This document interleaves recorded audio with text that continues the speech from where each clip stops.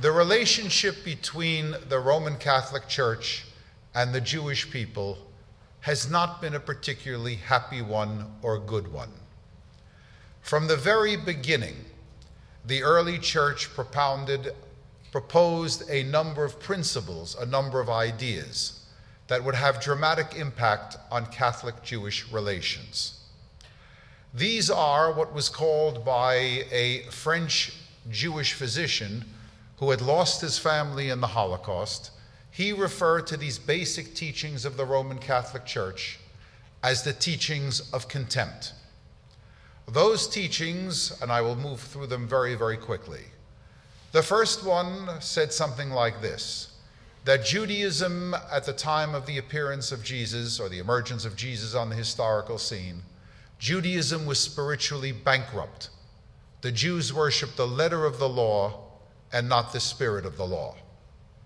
The story in the New Testament that made that clear was that famous story of Jesus chasing the money changers out of the temple.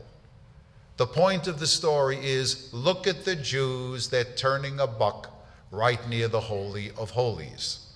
In reality, of course, as I think I've said to some of you on another occasion, there had to be money changers in the vicinity of the temple because Jews from all over the diaspora were coming to Jerusalem to offer sacrifices, animal sacrifices at the temple, and they had to change the currency of the countries from which they had come into the currency of Judea. That's why there were Jewish money changers in the vicinity of the temple. The most important of those basic teachings of contempt is the one that resonates not only down to the present day, but probably till the end of time. Homicide is murder. It is a terrible thing. Parricide, the killing of a parent, is worse. Regicide, the killing of a king, is worse than that.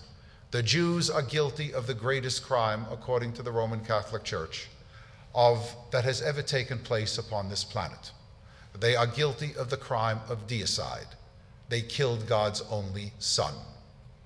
Now, what is important here is, of course, and there are further teachings here, but we don't have to get into that.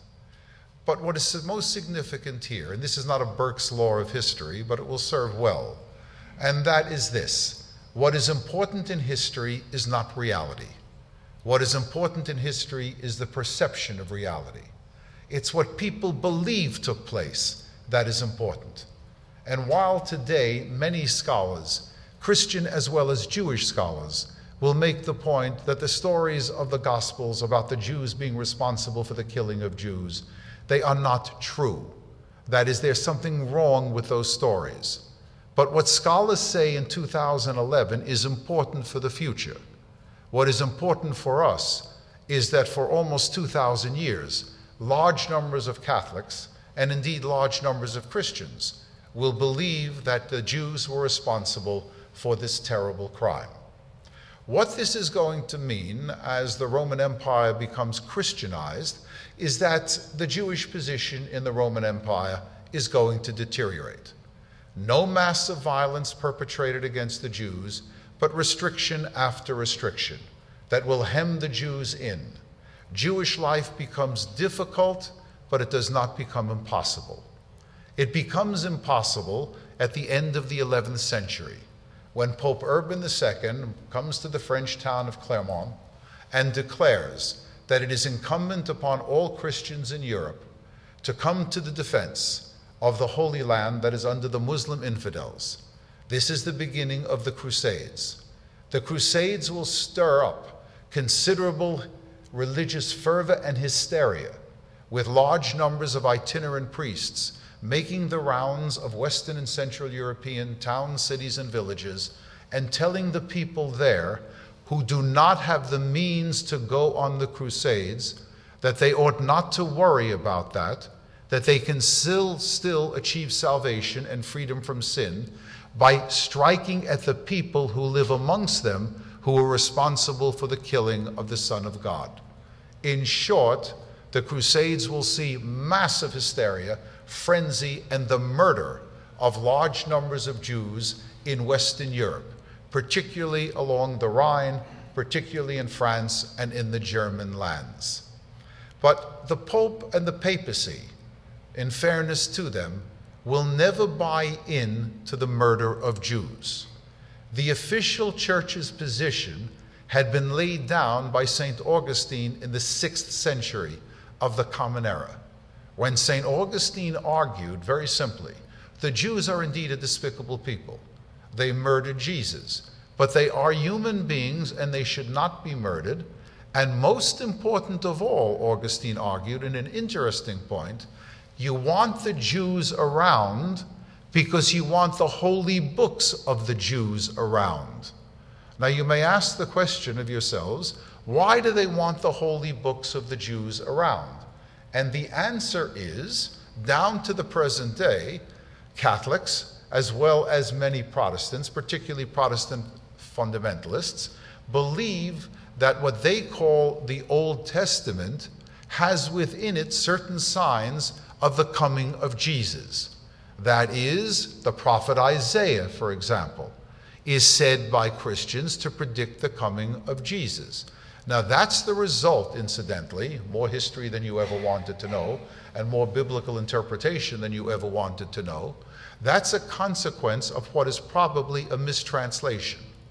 In one of Isaiah's prophecies, there is a statement that an Alma will give birth to a child, and that child will lead the Jewish people. The traditional interpretation, Hebrew interpretation of the word Alma is a young woman or a girl. When that is translated into Greek, and then from the Greek into the English, the Alma becomes not a young woman or a girl, but a virgin. So the point here in all of this is, again, Augustine says you want the books of the Jews around. For example, there's another example here. In our tradition, and certainly in the Tanakh, notice how I am being so politically and religiously correct here. And I am not a man known for political correctness. But what is right is right. That is, we Jews, whatever Christians say, should never use the term Old Testament. When you use the term Old Testament, you concede the point that there is a New Testament that supersedes our scripture. The correct term for our Bible is, in English, the Hebrew Scriptures, or in Hebrew, the acronym, the Tanakh. That is the Hebrew acronym for the whole Hebrew Bible. So in the Torah, for example, there is, as the Hebrews approach the Sea of Reeds, there is this statement that Moses spreads his hands out like this. Christian interpreters say that Moses is making the first sign of the cross. So there are a number of things in the Hebrew Scriptures that the church wants to be preserved so as to prove the veracity of the stories of the New Testament. Now, so the church will never buy into the killing of Jews, nor will it buy into, one has to be fair here, for all of the discrimination that the Roman Catholic Church and the papacy place upon the Jews, the church and no pope, I say this unequivocally, there is not a single pope in the entire history of the Roman Catholic Church that has ever supported the folklorish charges that were made against the Jews. When a people are held in contempt, or people is held in contempt, after all, look in our own country. For centuries, African Americans were held in contempt, and a folklore developed about them, that they were mentally inferior, that they were ethically inferior, that they were sexually promiscuous, and so on, that their very sexual organs were different from those of white men and white women. That, of course, is all nonsense. But when a people is held in contempt, a folklore develops about them. In the case of our people in the medieval period, two folklorish ideas developed. They were devastating in their impact. One was the idea that what is known as ritual murder. That is the idea that at the time of Passover, Jews killed Christian boys and girls and used their blood for the baking of the unleavened bread, the matzah. It is nonsense. It never took place, but thousands upon thousands of Jews will die as a consequence of that, and tens of thousands of Jews will probably be expelled from their homes and from their countries. The other folklorish charge was what is known as host desecration.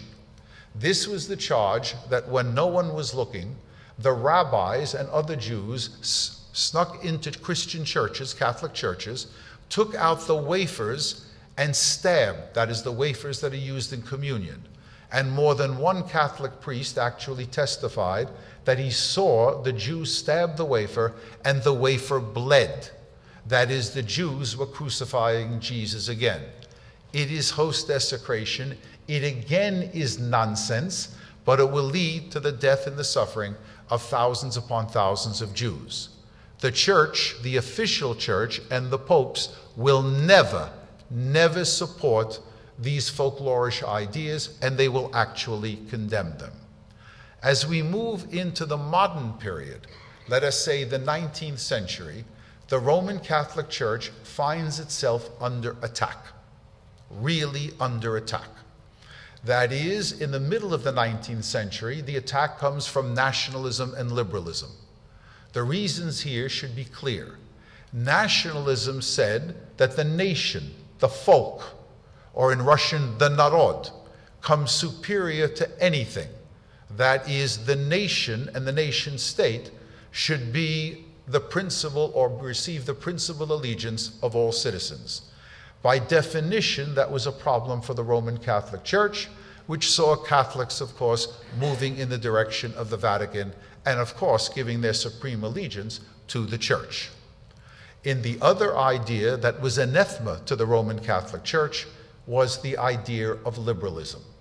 Now, we're not going to rehash what liberalism was. Liberalism evolves over a period of time.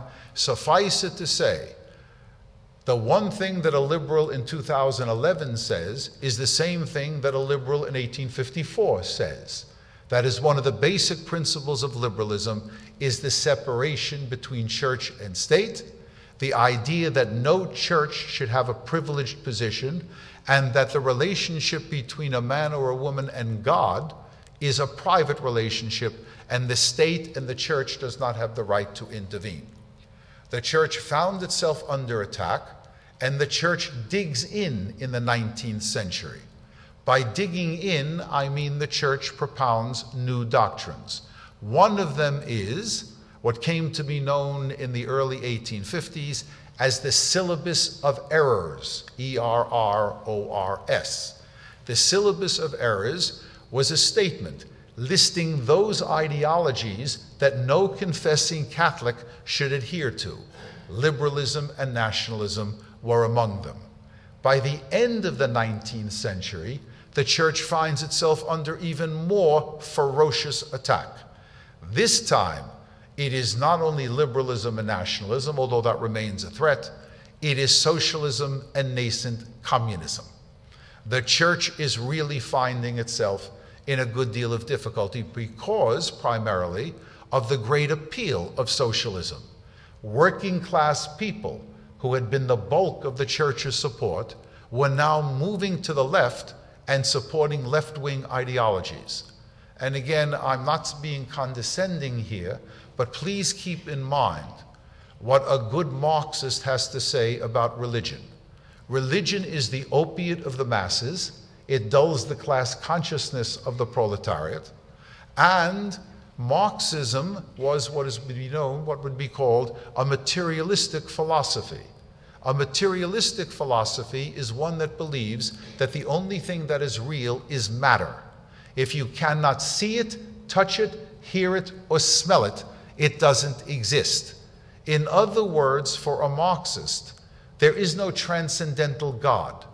The idea of God is when the molecules of your brain are arranged in one way.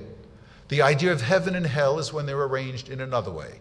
Succinctly put, in the eyes of Marxism, religion is a figment of man's or woman's imagination. The church, of course, is going to find that very, very repugnant. The most difficult time in the late 19th century, actually in the second half of the 19th century, between the Jews and the church will occur in the papal state of Bologna. This seems to be a real turning point. This involves the famous Mortara affair or Mortara case. Now, please listen to me carefully. I will not get into the great details here.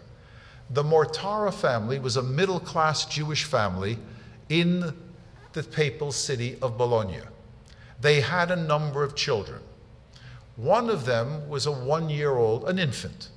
The family, because it was a middle-class family, hired a young Catholic girl as a domestic servant. The child, the infant, got very, very sick. The young Catholic girl had become very attached to the infant. She was very much afraid that that young boy would die. So unbeknownst to the parents, she took the boy and had him baptized, believing that this would save his life. Whether it did save his life or not, the boy, in fact, did recover. The infant recovered. 6 years later, papal authorities in Bologna hear that a Jewish boy has been baptized. The papal authorities send the police, their police, to the Mortara home, and they take the boy away from the family. Because Catholic doctrine says that a child who has been baptized is indeed a Catholic. That boy will not see his parents for another 21 years. And when he does see them, he is a Roman Catholic priest. Not only is he a Roman Catholic priest, he is given the mission and is very successful in converting non-Catholics or lapsed Catholics, bringing them back into the Catholic Church, and will end his life as a professor in a Catholic university. The Mortara affair is going to make Jews all over the world, including our country, very, very upset, and will lead to great tension between Jews and the Roman Catholic Church. It could have been different. There were people in the church, and there were many Catholics throughout the world, that thought this was a terrible thing.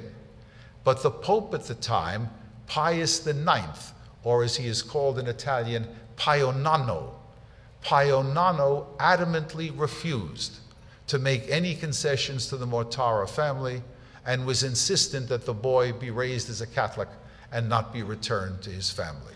In short, the tensions became very, very great.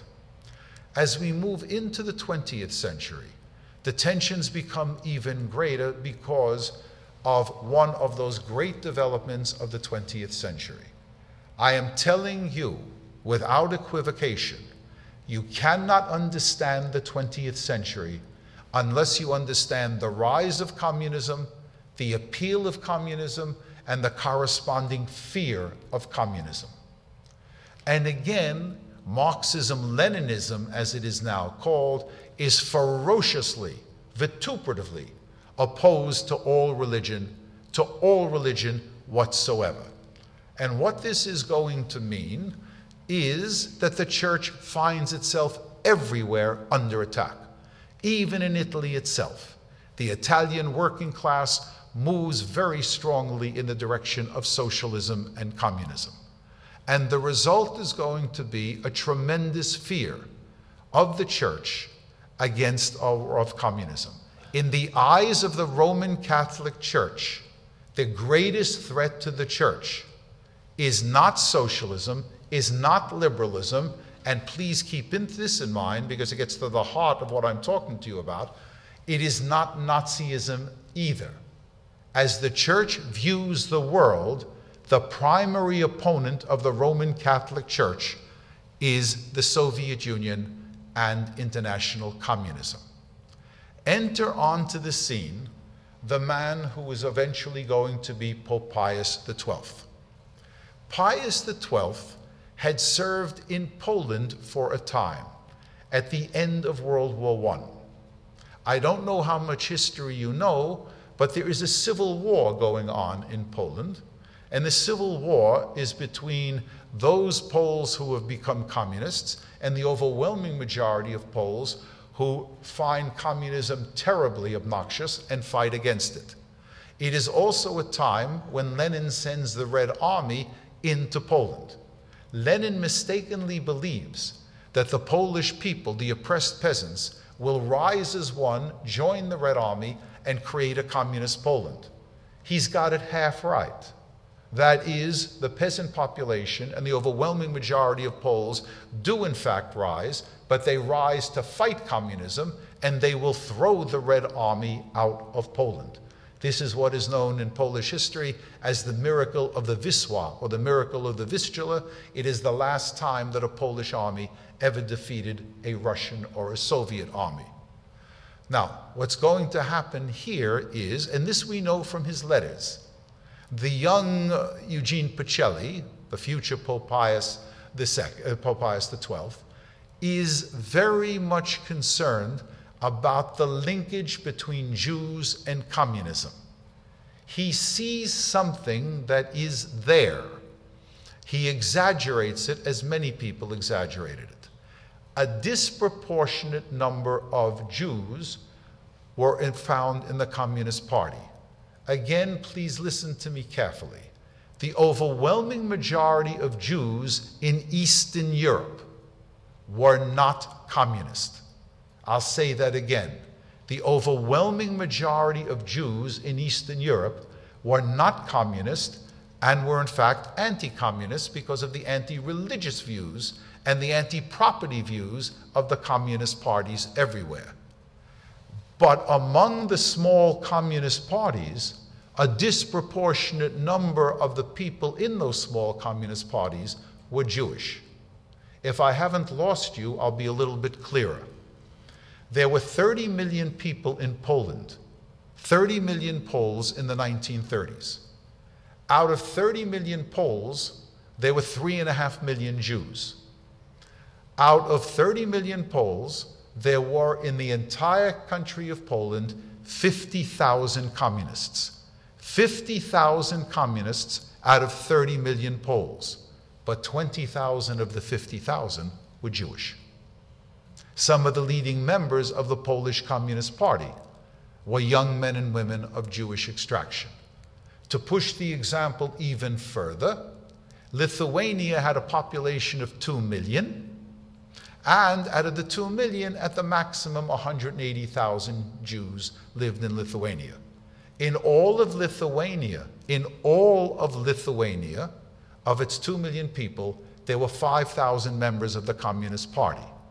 Again, 2,000 to 2,500 of them were men and women of Jewish extraction. The idea that the Jew is a red, the idea that the Jew is a pinko, the idea that the Jews are communists and betrayers of the fatherland or the motherland or the homeland, whatever language you want to use, was pervasive in Eastern Europe. We believe that the future Pope Pius XII buys into this. He sees a linkage between Jews and communism. He is also a good Roman Catholic. He is steeped in the tradition, and the idea that the Jews are Christ killers, the idea that the Jews are a despicable people, is, we believe, something that he, along with virtually every priest in Italy, really adhered to. In the 1930s, Pope Pius XII was the Secretary of State of the Vatican. He was the one that traveled from country to country. He traveled to Germany. He's very important in his dealings with the Nazi Party. Again, we believe that he is not a racial anti-Semite. Catholicism, like Judaism, does not take a racial view of religion.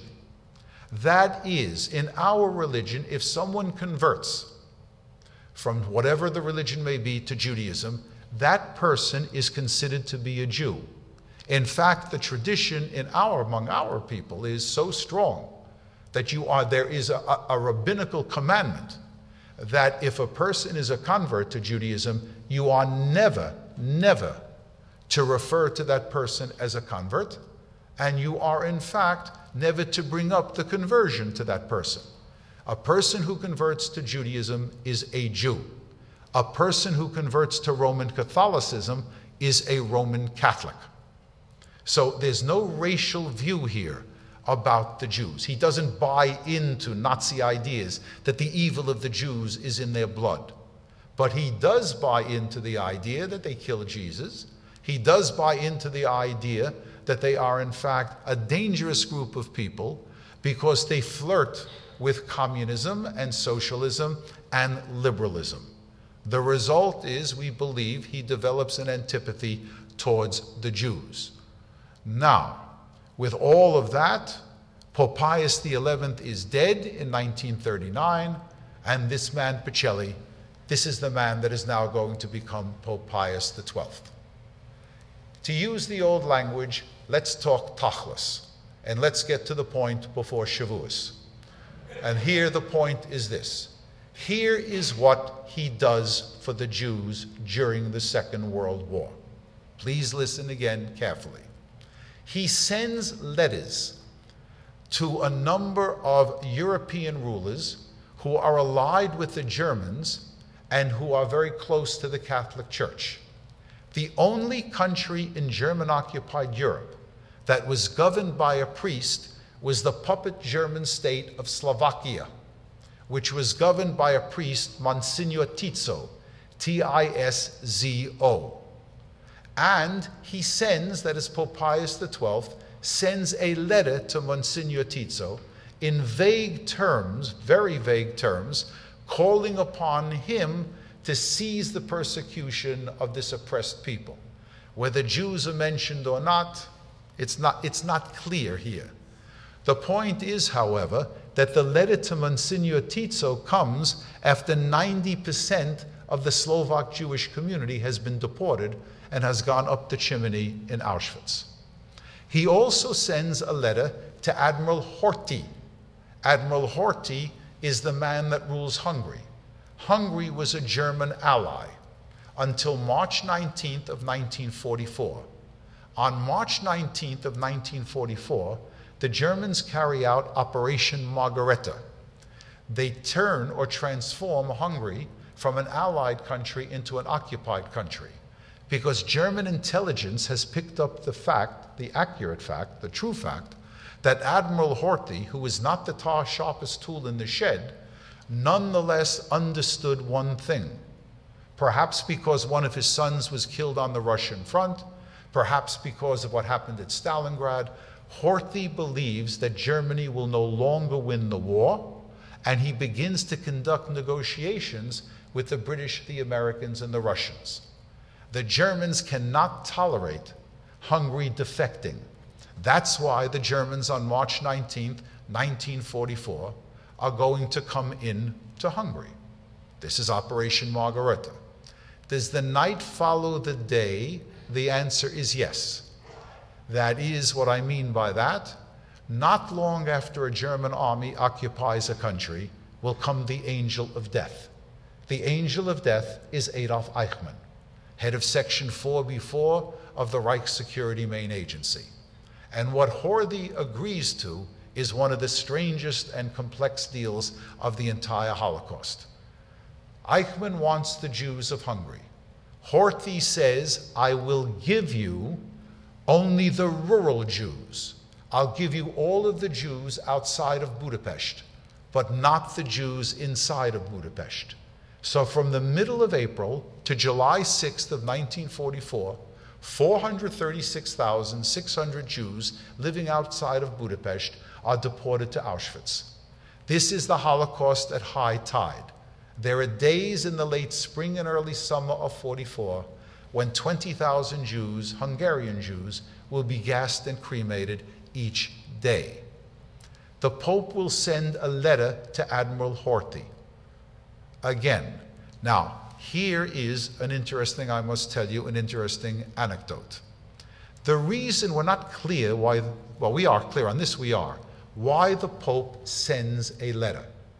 Why does he call upon the cessation of deportations? The reason for that is in April of 44, 2 Jews escaped from Auschwitz. Only 4 Jews ever escaped from Auschwitz and was successful. These 2 men escape in April of 44. They go to Bratislava, the capital of Slovakia, and they meet a priest, a papal representative. And what they do is they tell the priest what is happening in Auschwitz, and they actually draw pictures of the gas chambers and the crematoria. They give conclusive evidence. Then in May of 1944, 2 other Jews, escape from Auschwitz. They too go to Bratislava. They too, in fact, meet the same papal representative, and they tell the papal representative what is happening to the Hungarian Jews. Until they come out and reveal what they reveal, people know that the Jews of Hungary outside of Budapest are being deported. They don't know where they're being sent, and they don't know what's happening to them. These two men break the news. Now I break off and tell you my own personal anecdote. I'm giving a lecture on Auschwitz, on people at the largest conservative synagogue in the world, that's Beth Tzedek in Toronto. And I'm mentioning the 4 men who escaped, particularly the 2 men who escaped in May that brought knowledge of the Hungarian Jews and met with the papal representative. When I am finished, a woman raises her hand in the back and she says, "Do you know that Mr. Mordovich, who is one of the 2 men who escaped in May, is sitting right beside me?" It was as if this man had walked right out of a history book.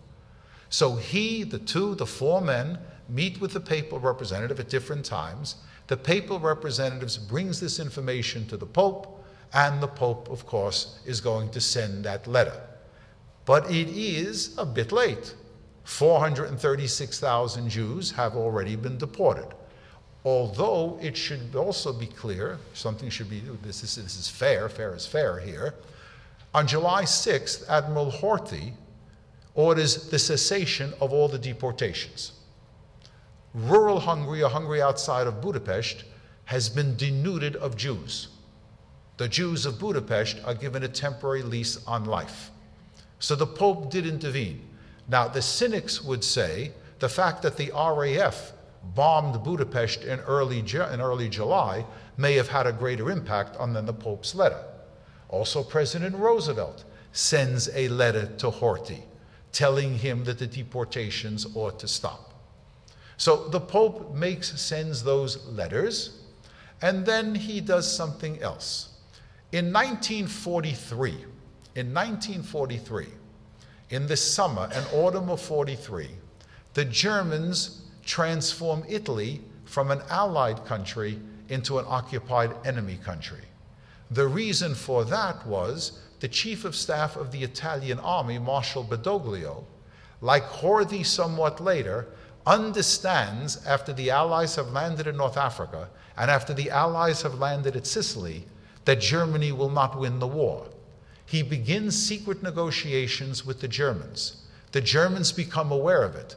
The hundreds of thousands of German soldiers that are in the northern part of Italy race down the Italian boot. And when they take control of Rome and of Naples and of Italy, they begin to round up the Jews. The SS commander in Rome is a man by the name of Herbert Kappler. And Kappler orders the head of the Jewish community in Rome and tells him to come to me, and he tells them that the Jews are going to be deported. But Kappler adds, this can be averted if you raise a large sum of money. In other words, bribe me and I will not deport the Jews. Kappler is a thug. He's a piece of scum. He's going to deport the Jews because Eichmann has already ordered the deportation of Jews, but he wants to get as much money as he can. The leader of the Jewish community wants to, believing that Kappler will save the Jews if he is paid off, appeals to the Pope for a loan of gold. The Pope agrees to give the loan. The loan is not necessary because the Jewish community itself raises the money and gives it to Kappler, but to no avail. The Jews of Rome who have not gone into hiding are going to be deported. This is what the Pope does, Pope Pius XII. Here is what he does not do. That is, from 1939 to 1945, Pope Pius XII does not utter a single word condemning anti-Semitism, condemning what the Nazis are doing to the Jews, and he does not call upon Catholics or anybody to come to the assistance of the Jews. I will say that again. One of the consciences of humanity between 1939 and 1945, and remember, the Pope speaks to the world every Christmas and every Easter. Not once does he utter a word condemning anti-Semitism, what the Nazis are doing to the Jews, or calling upon Christians to come to the defense of Jews. Now, if you're not sleeping, you should ask me the question. What does the Pope know, and when does he know it? And the answer is, the evidence that we have, is that the Pope knows very well what is happening to the Jews. The reason for this, and he knows it early on, is that there are hundreds of Catholic priests acting as chaplains in the German army, and they are reporting back to him and to other Vatican sources what in fact is happening to the Jews. So again, what does the Pope know? He knows a great deal. He also is informed, not directly we think, but indirectly, by a member of the SS, believe it or not, who has serious qualms about what is happening to the Jews.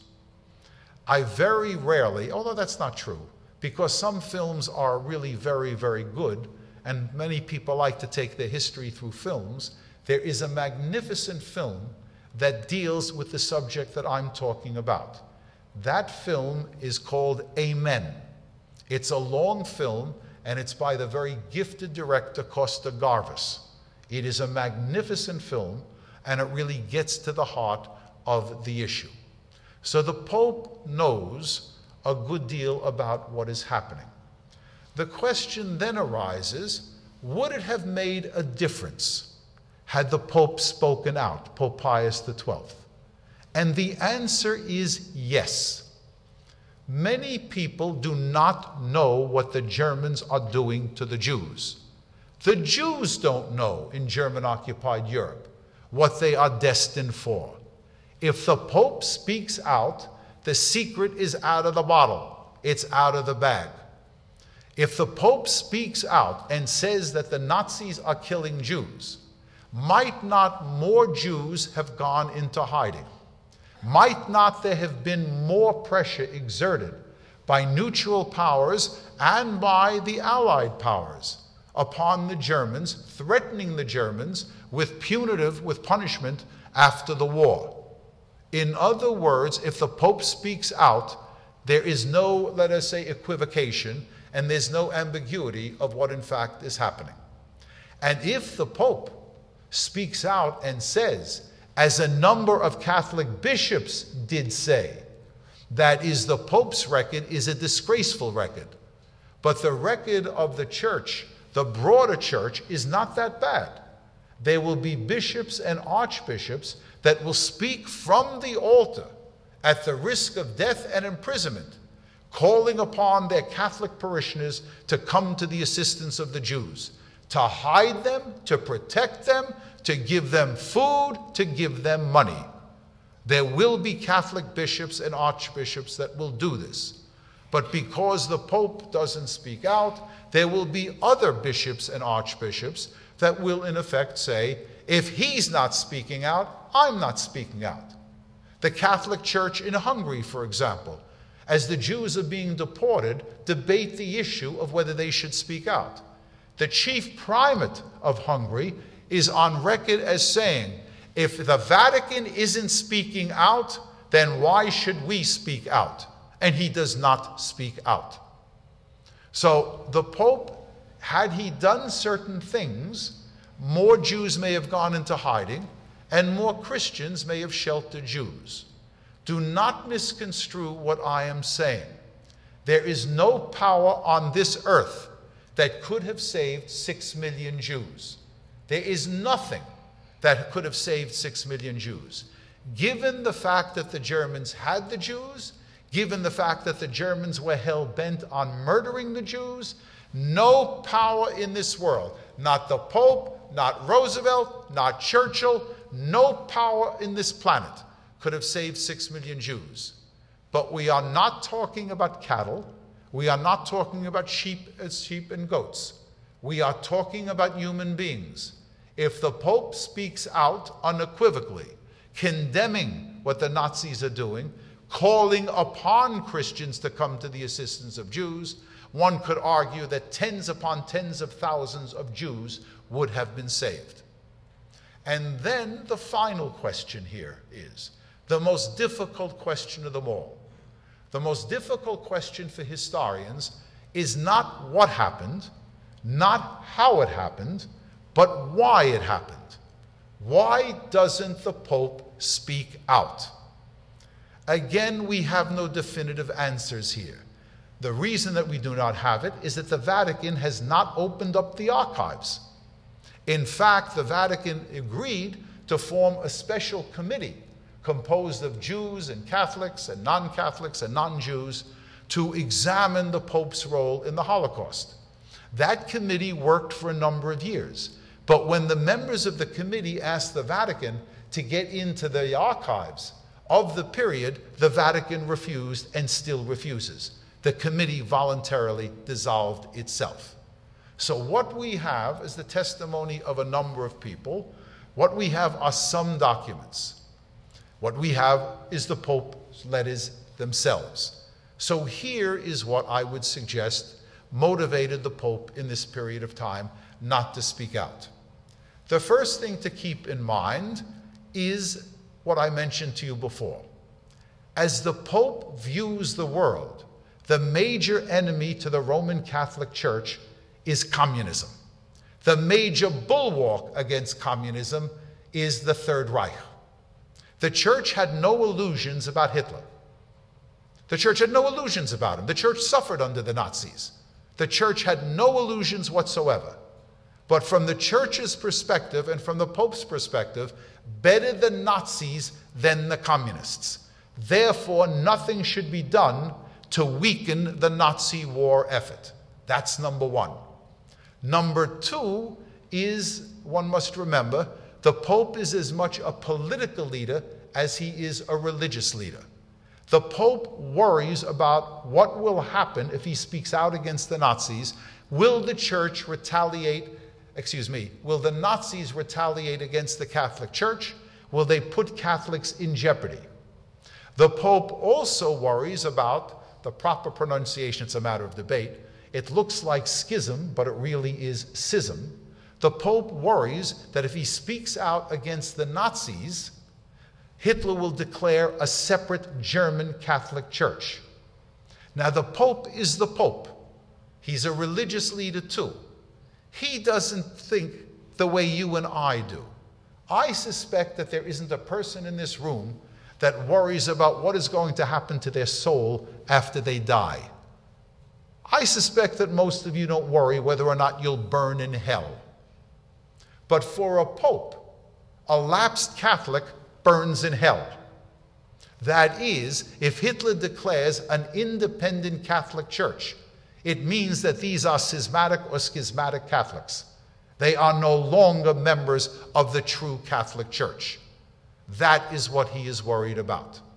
But I will tell you, and as I told the people in the synagogue, in another synagogue, when I spoke about Roosevelt and the Holocaust, and I explained why Roosevelt did not act. Now I'm explaining to you why the Pope did not act, and I'm saying to you what I said to them. Never, never let explication become exoneration. Do you understand what I am saying? The Pope made a choice. The Pope made a choice. It doesn't mean that there weren't other choices. In fact, if you were a Catholic, you would know what the real title of the Pope is. The Pope is the Vicar of Christ. He is the representative of Jesus Christ upon this planet. And according to the doctrine of papal infallibility, when the Pope speaks ex cathedra, when the Pope speaks from the chair on matters of faith and morals, he is infallible. Is not the murder of innocent men, women, and children a matter of faith and morals? Doesn't he have a responsibility when a terrible evil is being perpetrated? But I will also tell you, because this is a transcendental question, again, one that I raised in another lecture. Last night, I spoke at California State College at Northridge. And I was talking about the Holocaust. And I was talking about people who helped the Jews and people who did not help the Jews. And I made this statement because I was on a college campus. The same thing would happen in their campus as happens in my campus. If you don't like President Obama, you set up a desk and you ask for a petition and you write all sorts of bad things about President Obama. If you didn't like President Bush, you could do the same thing. If you don't like the college president, you can do the same thing. You don't like your Governor Brown, you can do the same thing. And you know what will happen to you? Nothing. Any jackass can stand up in a student union or a student center and say anything about anybody. To resist evil when there is no price to pay, that's not a difficult thing to do. To resist evil when the price you pay may be your life, the life of your spouse, and the life of your children, and the expropriation of your property, that's another thing. That's the problem that the Pope confronted. It is my belief that he, as one of the primary consciences of humanity, and as the vicar of Christ, the representative of Jesus Christ upon this planet, in the face of a murder that he knew about, a mass murder of men, women, and children, he should have spoken out. When the war is over, he is still Pope. And again, he is going to disappoint the Jewish people. Representatives of Jewish communities all over the world go to the Pope and ask him, look what has happened. Look what has happened to the Jewish people. What we need from you is an unequivocal condemnation of anti-Semitism. We want the Vatican to condemn anti-Semitism, just as you've condemned liberalism and nationalism and socialism and communism. We want you to condemn anti-Semitism. Pope Pius XII will refuse to do so. And then there is the very, very sticky problem. Thousands of Jewish children had been saved because they had been placed in monasteries, nunneries, and churches. When the war is over, most of their parents are dead, but some of the relatives are alive, and some Jewish organizations want to recover these children for the Jewish people. For those who are baptized, the Pope will give nothing. They are to remain as Catholics. For those who are not baptized, he is very ambiguous as to whether the church should return these young people, and many of them are not returned. In the eyes of the church, however, the Pope is a hero. There are Catholic historians who believe, and even a few Jewish historians, but the Jewish historians were writing at an earlier period of time and didn't have the evidence that we have. There are some people who say the Pope did whatever could be done. And some of them go so far as to say there are secret things that the Pope did that cannot be divulged. Well, until the archives are open, we will not know whether there are secret things or not. But he's a hero in the eyes of the church, and this is why the church wants to beatify him, make him a saint. He is the Pope when the communists take over Eastern Europe.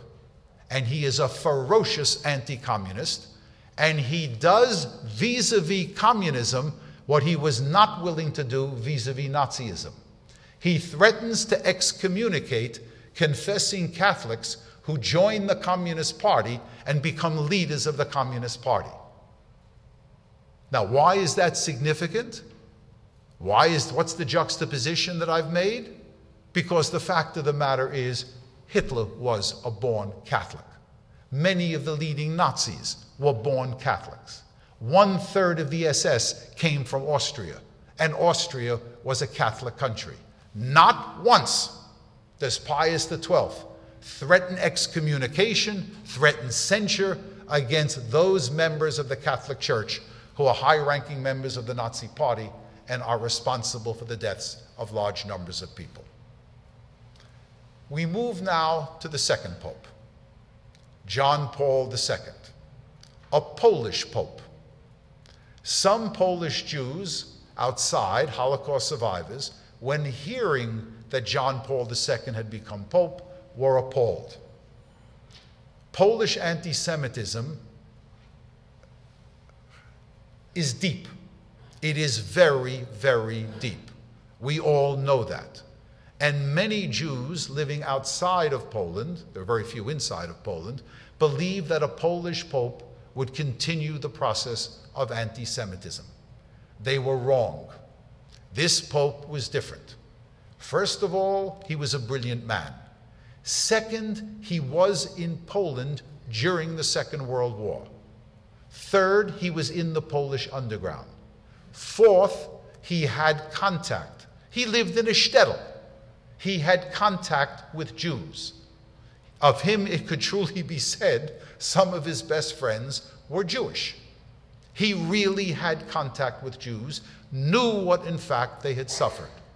And this man is going to turn out to be a gift from heaven to the Jewish people. He is going to do a number of things.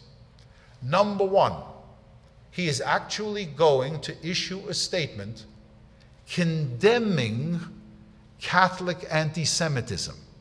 Please listen to me again carefully, because this is a fine line.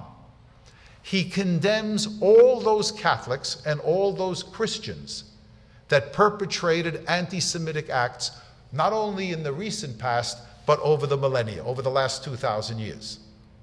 This was a great statement. Some Jews, however, got upset because he did not condemn the church. In reality, the church was the fomenter of anti-Semitism. But no pope is going to condemn the church. To expect that the pope would condemn the church was foolish on our part. We probably got the best statement that any pope is ever going to make. And that is, certainly in our time and in the immediate future, that Christians and Catholics were responsible for terrible things perpetrated against the Jews. Then he proceeded to recognize the state of Israel. He went to the wall. He met with Israeli representatives. Another pope had gone to Israel, Pope Paul VI, and he traveled throughout Israel, and we were visiting the Christian holy places, and the only reference he ever made was to the authorities in Tel Aviv. He never made mention of the state of Israel. John Paul II makes mention of it. And then he goes even further. He tells the Catholics that the Jews are the elder brothers of the Catholic Church. And most significant of all, John Paul II declares that the covenant between God and the Jewish people has not been broken, has not been abrogated. The Jews are still God's people. That's important. And from the top down, the message will be given to Catholics everywhere that they are to embrace the Jews, that anti-Semitism is anti-Christian, it is an abomination. This, of course, had followed from Pope John the 23rd. From the end of the 50s, down through John Paul II, the church began to turn the corner. It eliminated anti-Jewish prayers, and under Pope John the 23rd, and of course under Paul VI, it went even further. That is, a statement was made. It is true, said the church, that some Jews were responsible, or not responsible, never used the word responsible. Some Jews wanted the death of Jesus. But it is wrong to condemn all the Jews of that time, and it is wrong to condemn the Jews of all times for being responsible for the death of Jesus. In fact, the world was responsible for the death of Jesus. Is this clear? This man is breaking new, or was breaking new ground. And that, for us, he was a gift from heaven. But any discussion of John Paul II would not be complete without his greatest historical achievement. Very, very quickly, here you must be familiar with the chronology. He is elected Pope in 1978. In 1979, he travels to his native country, Poland. He is greeted by millions upon millions of people. And when he gets to Poland, this very smart and articulate man, in nuanced languages, tells the Poles, you hang on. Now again, these are not his words. They're much more subtle, but every Pole understands him. You hang on. This evil system will not last forever. And your job is that living under this evil system, you remain decent men and women. He's elected Pope in 1978. He goes to Poland in 1979. In 1980, an obscure dock worker by the name of Lech Walesa leaps over the fence at the Gdansk shipyards and forms Solidarity. In 1989, the Polish government, communist government, is toppled. This man, John Paul II, probably did more to bring about the demise of that terrible, evil ideology, communism, than perhaps any man in the post-Second World War period. Once again, for us, he was a gift from heaven. But for those tens of millions, hundreds of millions of people groaning under the communist system, he was also a gift from heaven. Now, there is no perfect man among us, no perfect woman. There is no perfect pope. He will be treated well by history. He really will be treated well. Again, for us, a magnificent man. In the struggle against communism, also a magnificent man. But there was a flaw. There was a deficiency. It is not politically correct to speak of it now, certainly not within the Catholic Church, but even within the Catholic Church, people are beginning to raise the issue. And that is, he was not oblivious to the sexual abuses that were taking place or being perpetrated by members of the Catholic clergy. He is not guilty. There was never any charge against him. The charge against him is he was aware of what was happening. Either he miscalculated and didn't understand how pervasive this was, but what is incontrovertible is he did not move heaven and earth to stop it, which will cause the church a great deal of difficulty. So I end by saying to you, there are no perfect people. One of the men that I discussed, I think, will be condemned even within the church. They may make him a saint, but honest Catholics will know that Pope Pius XII was not true to his religious calling. When 6 million people were being murdered, this man remained silent. This will condemn him, I would say, till the end of time, whether they make him a saint or not. And as far as John Paul II, the flaw is there. The flaw that he did not protect his church from a terrible abuse for which the church is paying a very heavy price. But in the balance of history, this is one great man and most certainly should be honored by the Jewish people. Thank you very much.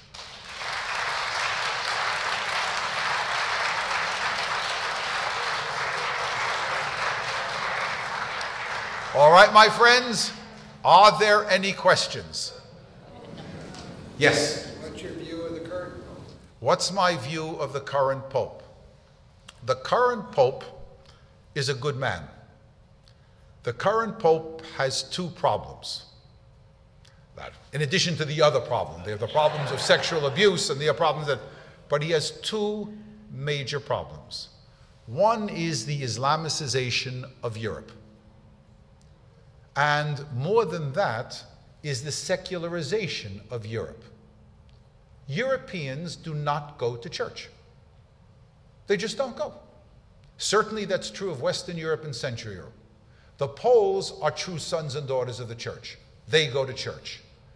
Not even in Spain do you find the large numbers of people going to the church. So problem number one is the secularization of Europe.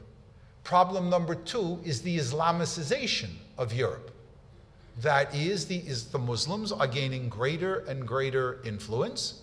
And he has to worry that Christianity in general and Catholicism in particular will find themselves, if not in a minority position, will find themselves up against the wall. And then he's got a third problem.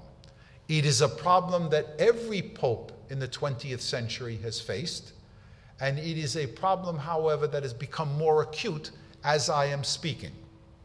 That is, the Roman Catholic Church has left hostages in the Muslim world. There are millions of Catholics and millions of Christians living in the Muslim world, and they are under attack. So any pope has to be concerned with them. That's why when we ask of a pope a strong position in relation to Israel, we're not going to get it. There are 10 million Copts, Egyptian Christians, living in Egypt, and as everyone knows, if you're reading the newspapers or watching the television, listening to the radio, the Copts are under attack. The Pope considers he considers himself to be their protector. There are probably now less than 2 million Catholics living in Lebanon. They are certainly under the gun. There are tens of thousands of Christians remaining in Iraq. They are under the gun. So he's got that problem. He has to worry about Islam in Europe. He's got to worry about secularization. And he's got to worry about the Christians living under Muslim control. I think he has behaved well for the most part. By no stretch of the imagination can you call him an anti-Semite. Even though he was in the Hitler Youth, there are some people who say, well, by that definition, he is a Nazi. The fact of the matter is nearly all young German men served in the Hitler Youth. So the point being, he may even have served in an anti-aircraft battalion. I would not put much stock in that. He's a good and decent man facing an almost impossible situation. Yes? Yes, sir. Did John Paul II ever address the Good Friday language about the Jews that Benedict then emphasized? All right. Did John Paul II address the Good Friday messages about the Jews? The answer is that had been addressed by Pope John the 23rd and Paul VI, where a number of these things, a number of the hostile references to the Jews were eliminated. The most famous of them is a reference to the perfidious Jews, and that was eliminated. The problem confronting, of course, is it's one thing for the Pope to say something. It is another for what he says to filter down to ordinary Catholics and to ordinary priests. In the United States, it is indeed filtered down. Our relationship with the Roman Catholic Church in this country is very, very good. We have our problems. The problems, but they're not major problems. He wants to beatify Pope Pius XII. That's a problem for us, given what I have said to you. But in the scheme of things, Catholic teachings about the Jews have really turned the corner. The problem is in Latin America, in Spain, there are still people, and even in Poland, there are still people who see the Jews as Christ killers. There are still people who see the Jews as enemies. Now, let me give... This is what I'm about to tell you, very, very quickly, it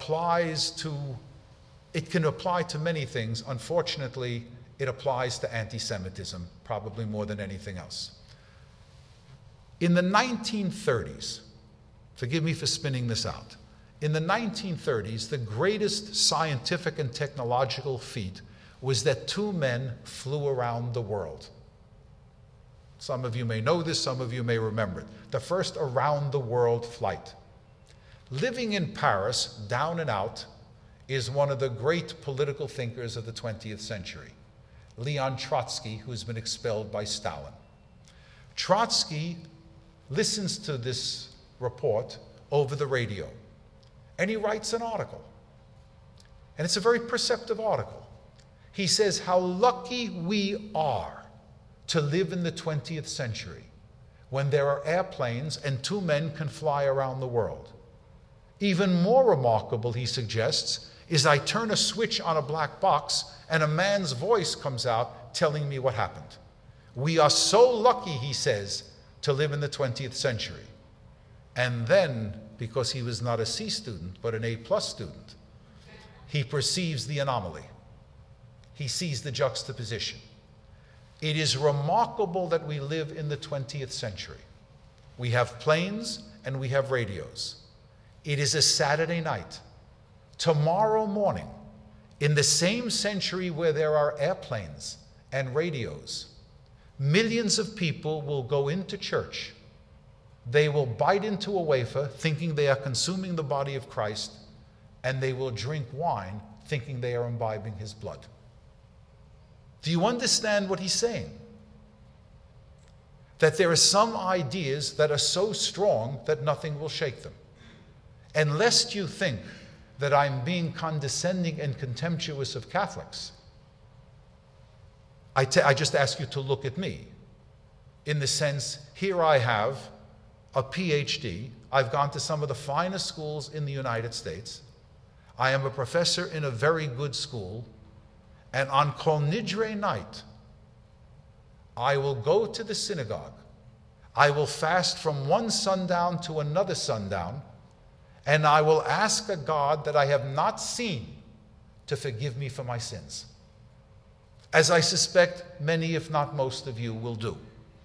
And many of you are as well educated as I am. Do you understand the point? There are some ideas that are so strong that nothing will shake them. It is the great misfortune of our people that anti-Semitism is one of those ideas. Any other questions, my friends? Yes? With regard to the churches opposing communism, because it was essentially anti-religion, from what I understand, the Nazi party line, especially I think in the SS, was paganistic. Yes. Which is also anti-religious. Yes. Why the difference? All right. What he is saying that the Nazis, or at least a branch of the Nazis, were pagans. They wanted to worship Thor. They wanted to worship the pine trees. And more than that, for example, the Nazis decreed that in Catholic schools, the crucifixes had to be taken off the wall in Germany. But when it came down to it, the church was allowed to function in Germany. And Hitler was smart enough to understand, probably because, more history than you ever wanted to know, Hitler grew to political consciousness in Vienna. In Vienna, there was an anti-Semitic mayor, Karl Lueger. Karl Lueger was the only mayor in a large European city that ran on a platform of anti-Semitism. Lueger also knew, he learned, Hitler did from Lueger, never take on the Catholic Church. The church would be hemmed in, the church would be restricted. But the church is not broken by the state. So there's no, as in the Soviet Union. The Soviet Union burned churches to the ground. The Soviet Union crucified Russian Orthodox priests against church walls. The Soviet Union confiscated the wealth of Russian Orthodox churches. Nothing like that happens. Now, what does happen, now here's an anecdote from the Second World War. A Pole will say after the war that he saw something that he thought was absolutely shocking. Now, the murder of Jews didn't seem to be too shocking to him, but this was shocking.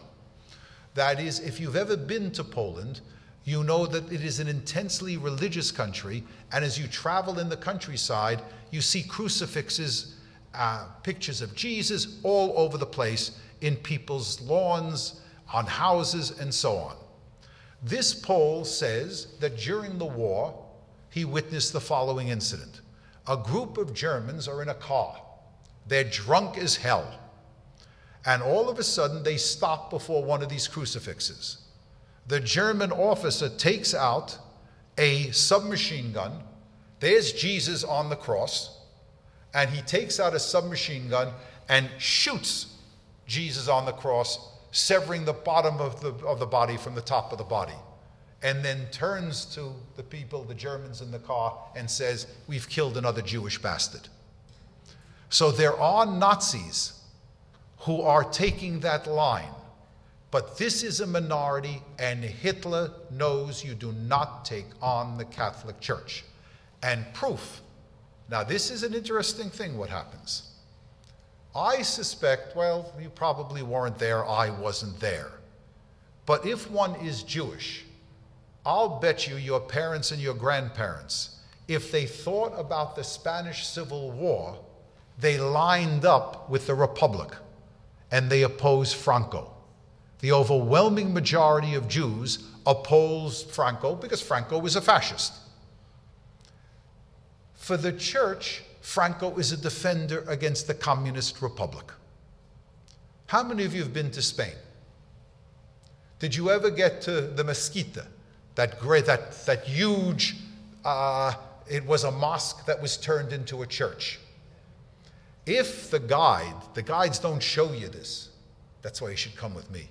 The guides don't show you this, but there are places in this church where there are the graves of priests and nuns that were killed by the communists in the Spanish Civil War. This is not to condemn the Republic and to exonerate Franco. If I were there, and to this day, the Republic was the side to support. But as the church views the Spanish Civil War, and remember, the Spanish Civil War is the Vietnam of the 1930s. People, you define yourself as a liberal or conservative in the 30s by how you feel about the Spanish Civil War. If you support the Republic, you're a liberal. If you support Franco, you're a conservative. As the church views it, it is the Franquistas that are the ones that are defending Spain against communism. And when American Catholic leaders turned to the leaders of the Jewish community in our country in the 30s and asked them for support against the excesses and the extremes of the Republic, they will get a negative response. For the Jews, Franco is a fascist. He's supported by Hitler and Mussolini. The Republic is defending freedom and liberty. And later on in 39, I can tell you because I've seen the editorials in local Catholic newspapers, Jews in America then go to Catholic leaders asking them to condemn what the Germans are doing to the Jews. And the answer of some Catholic leaders is, why should we help you? When we asked you for help, you turned us a deaf ear. So the answer specifically to your question is you're absolutely right. There were some Nazi fruitcakes that worshipped this and they worshipped that. But Hitler kept the party in line. There would be no attack upon the Catholic Church. Yes? Reverting back to your original answer about the problems that the present Pope has. The problems of? The present Pope The present has, what's happening around the world. The other thing in Europe, which I'm not sure many people are aware of, is the fact that if Turkey comes into the European zone, there will then be more Muslims in Europe than there are Christians. Well, he says if Turkey enters the EU, there will be more Muslims in Europe than there are Christians. Now that is correct and incorrect simultaneously. It is correct in the sense that there are limited numbers of, that there are lots of people who we would consider to be Christian, but they were born Christian, but if they're asked, they will tell you, I'm an agnostic or an atheist. So if you include those, then indeed your statement may be correct. But as to whether there will be more Muslims in Europe than there will be, let us say, Christians or people of Christian derivation, that is not altogether clear. But it is, the Pope opposes. The Pope has opposed the movement of Turkey into the EU. In Poland, one would see very attractive posters in which you saw a yellow horse, like a Trojan horse. The Trojan horse represented the Turks, and underneath was, they do not belong in Europe. So there is considerable opposition to bringing Turkey into the EU. But there is no question that we are witnessing To say the Islamicization of Europe is too strong a statement, but the strength of Islam in Europe is growing as I am speaking. I was going to ask you, as a student of history, yourself being a student of history, what do you think the future of anti-Semitism? Do you think it will exist? What are some concerns? What are some things to avoid? All right. If I understand the question, is what do I think about the future of anti-Semitism, right? As a scholar yourself. As a scholar myself.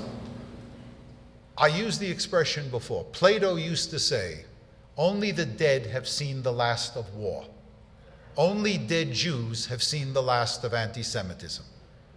Whether it is in the United States, Canada, or the UK, or France, or anywhere else, there will always be anti-Semitism. The question is not whether or not anti-Semitism will exist. It will always exist. The question for us is, will it exist in a magnitude that will be an obstacle to our integration into a society? Will it lead to physical violence? Will it prevent us from enjoying the benefits of the countries in which we are living? The answer has been in our country, no. It is there, but it is never. The only time it was an obstacle was probably in the 1920s and the 1930s. We will never know how many Jewish men, usually Jewish men, were denied entrance into medical school, into law school, because of a Jewish quota. My own school, Union College, had a Jewish quota of 8 to 10% from the early 1920s to 1965.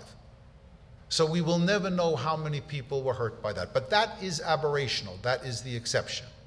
The problem is Islamic extremism is virulently anti-Jewish. It is virulently anti-Semitic.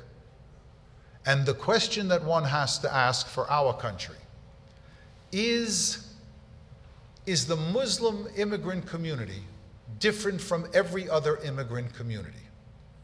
By that I mean, every other immigrant community that has come to this country has integrated, has accommodated itself to American society, and shed its worst characteristics. Let me give you an example. I'll talk to you about my favorite American politician, Mayor Koch of New York.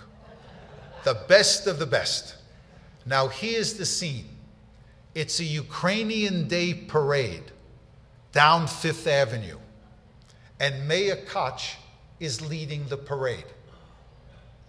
And a snotty reporter, who must have been Jewish, because he would only ask this question, "Hey, Mr. Mayor, how does it feel leading a Ukrainian Day parade?" And Koch replies, "America's a wonderful country. In the old country, there'd be a pogrom and they'd be chasing me down the streets.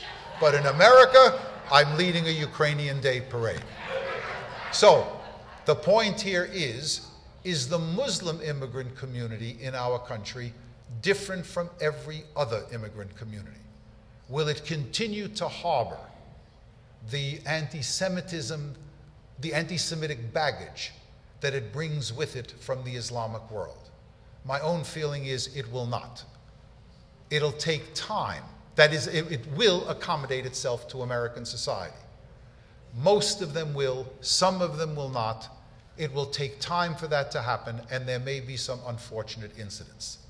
In Europe, the Islamicization is moving in a different direction. I hinted at that, and I spoke about that. And that means that in England, in France, in Belgium, in Germany, in Scandinavia, in other parts of Europe, where the Muslim community is growing, we may see more and more anti-Semitism. Thank you very much.